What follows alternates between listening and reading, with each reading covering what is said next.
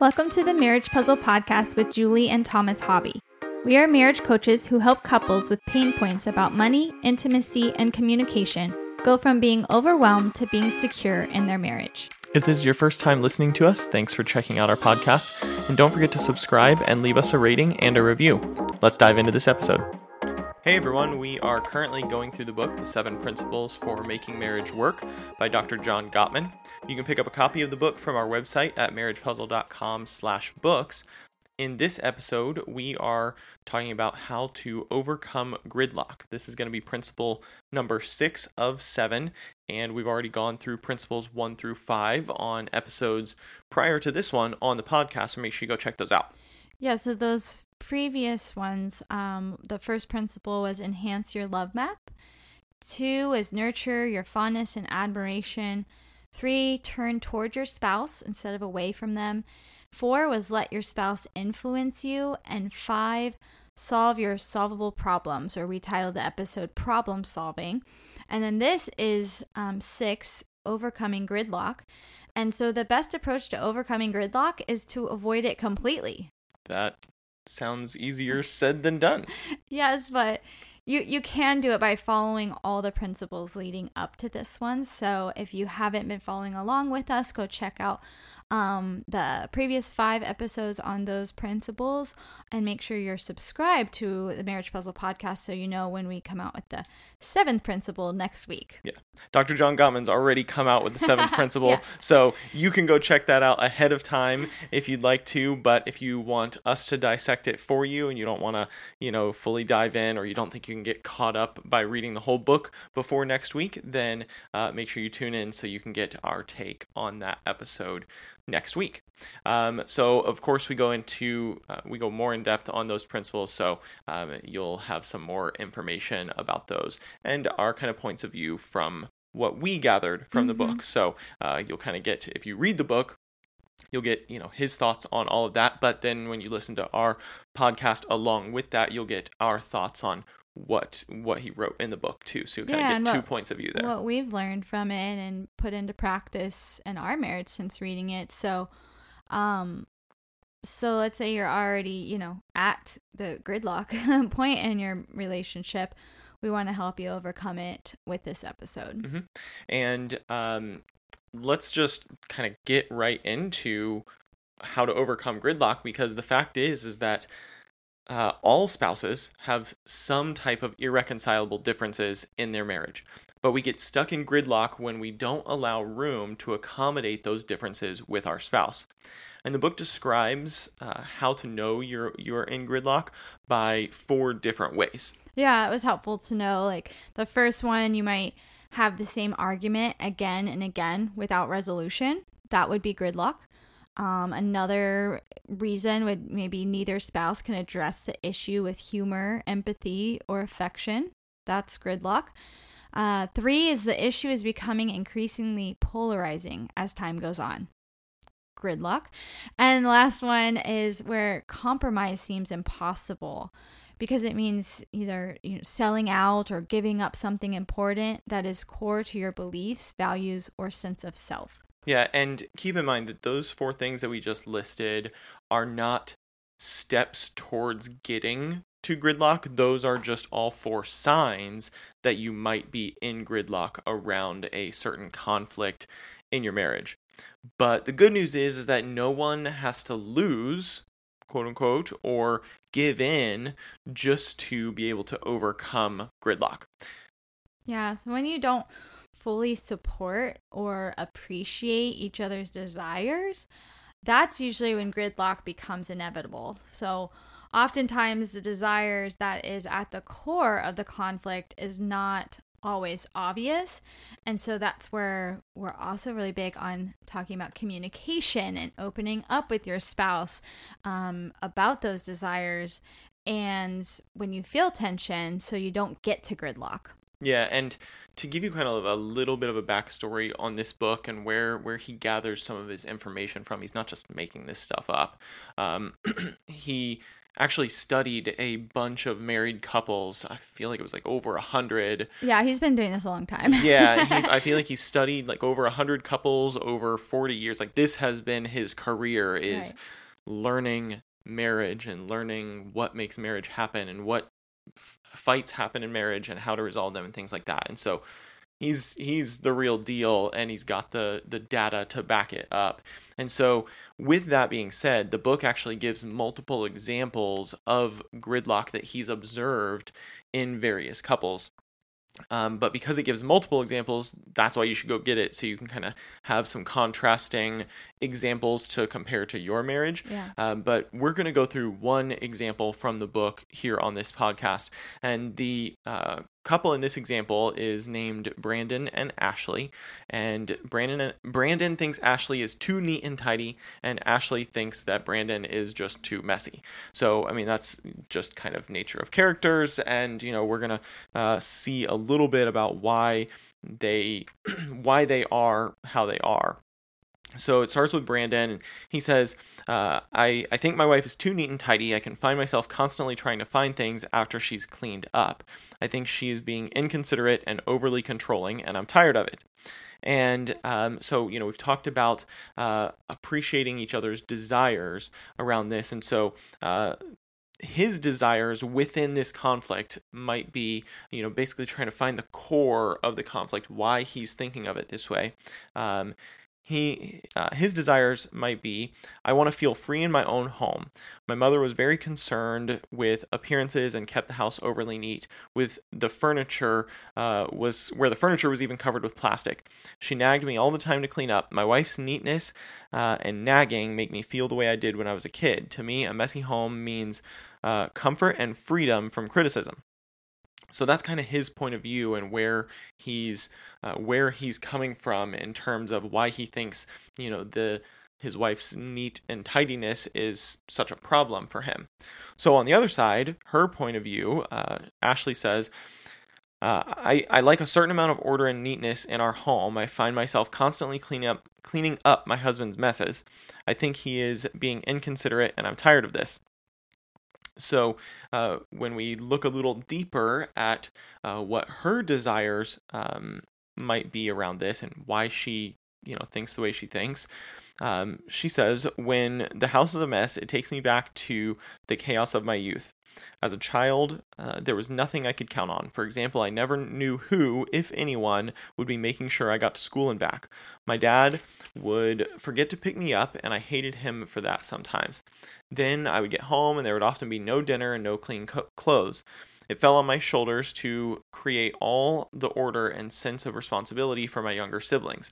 I resented having to do that. My dream is to provide a much healthier family environment for my kids and my family.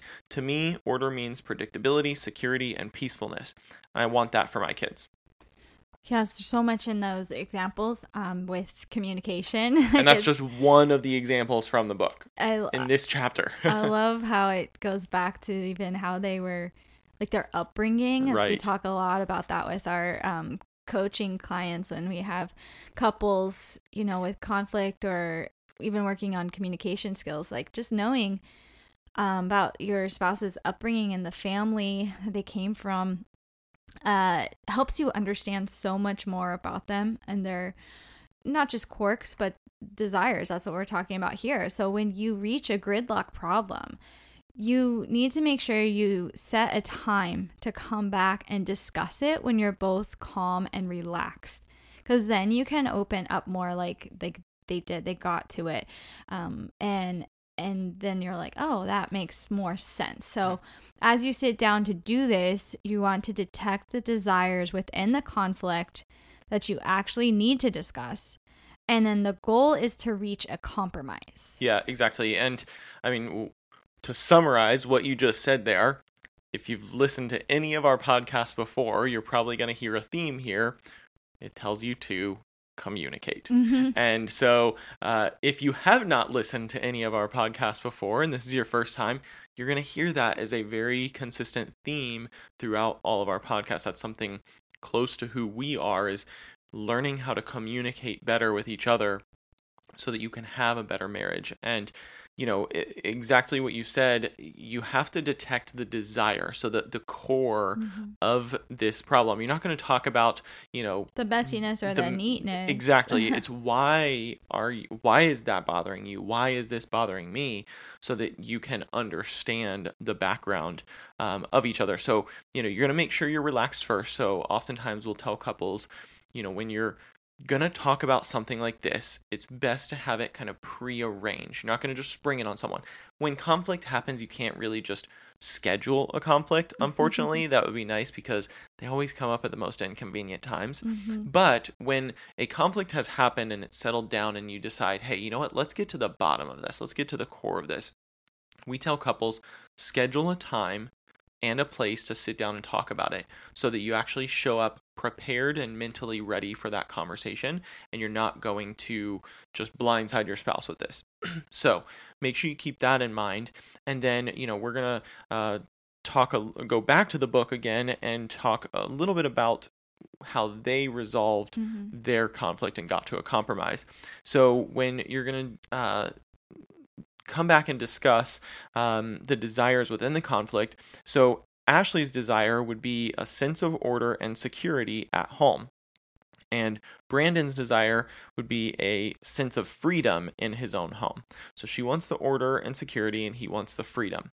And so in order to reach the compromise, they have to identify their non-negotiable areas and their areas of flexibility, so that they can actually get to their compromise. So in this example, their non-negotiable areas for Ashley, she says, it says she can't abide dirty clothes left out, not in the hamper, or a dirty bathroom. And Brandon's non-negotiable areas, he can't abide having to clean up his papers right after he's finished with them. So that's their non-negotiable areas. Then it talks about their areas of flexibility. So Ashley says she can live with some clutter as long as there isn't any dirt. And Brandon says he can cope with cleaning up clothes, dishes, and bathrooms as long as he doesn't have to straighten up all the time. And so how they arrive at their compromise, and this compromise may evolve over time, but this is the compromise they're going to start with out of this discussion that they're having. They will both take responsibility for keeping bathrooms and kitchens clean. So that's going to be satisfying some of her non-negotiables, cleaning up the dirt. She will not bug him about his clutter more than once a week. But if he doesn't deal with it by then, she will pile it all up and put it all on the floor of his home office. I'm kind of smirking a little bit because I work from home most days, and I come home and just find stuff, all over that, I've probably left out in other places, and it makes its way to my office, and I have to take care of it from there. So I can understand this point of view. And so, but the compromise is that, she wouldn't bug him about it, but if it's left in the same place for more than a week, and she tells him, that's where it's going to end up. And then he knows, like, okay, it ended up here. I left it out for a week, and so on. But their ongoing conflict, like we said at the beginning, some couples are just going to have irreconcilable differences. Their ongoing conflict is she's always going to hate clutter. That's a part of her that she grew up with.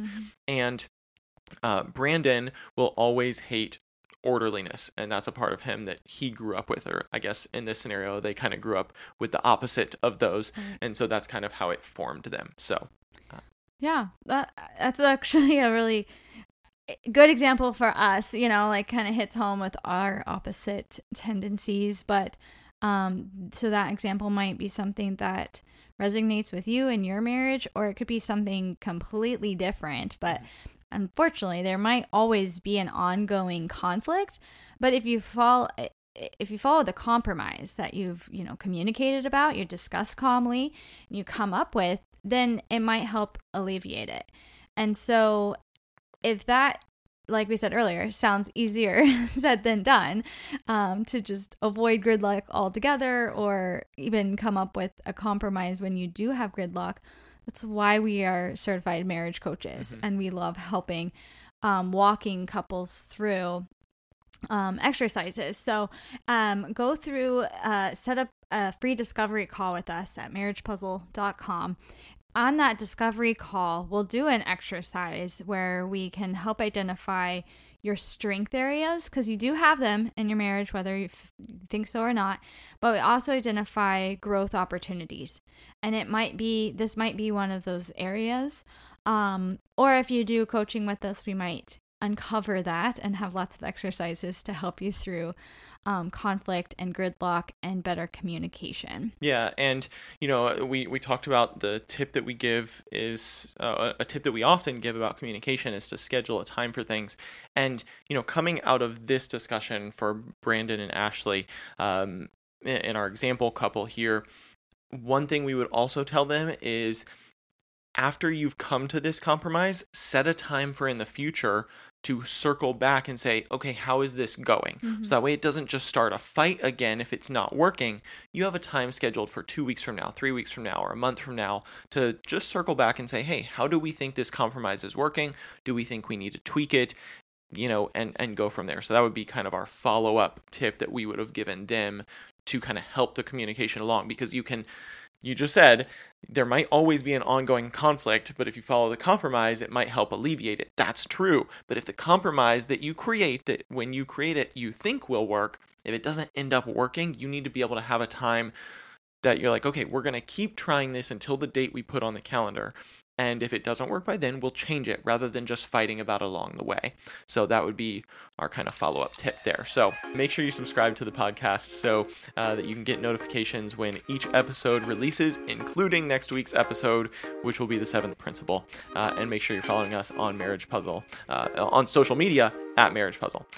So thanks so much for being here, and we'll see you next week. We're together. We'll work on marriage, one puzzle piece at a time. See you later. Bye.